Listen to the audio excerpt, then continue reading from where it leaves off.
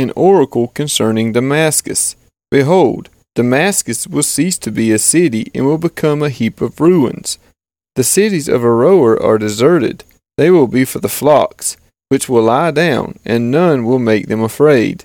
The fortress will disappear from Ephraim, and the kingdom from Damascus, and the remnant of Syria will be like the glory of the children of Israel, declares the Lord of hosts.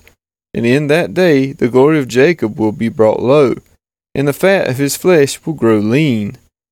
And it shall be as when the reaper gathers standing grain, and his arm harvests the ears, and as when one gleans the ears of grain in the valley of Rephaim.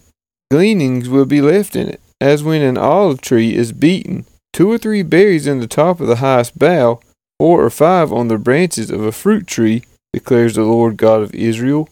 In that day man will look to his Maker, and his eye will look on the Holy One of Israel.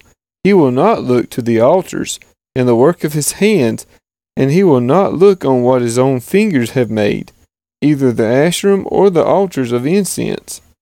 In that day their strong cities will be like the deserted places of the wooded heights and the hilltops, which they deserted because of the children of Israel, and there will be desolation. For you have forgotten the God of your salvation, and have not remembered the rock of your refuge. Therefore, though you plant pleasant plants, and sow the vine branch of a stranger, though you make them grow on the day that you plant them, and make them blossom in the morning that you sow, yet the harvest will flee away in a day of grief and incurable pain.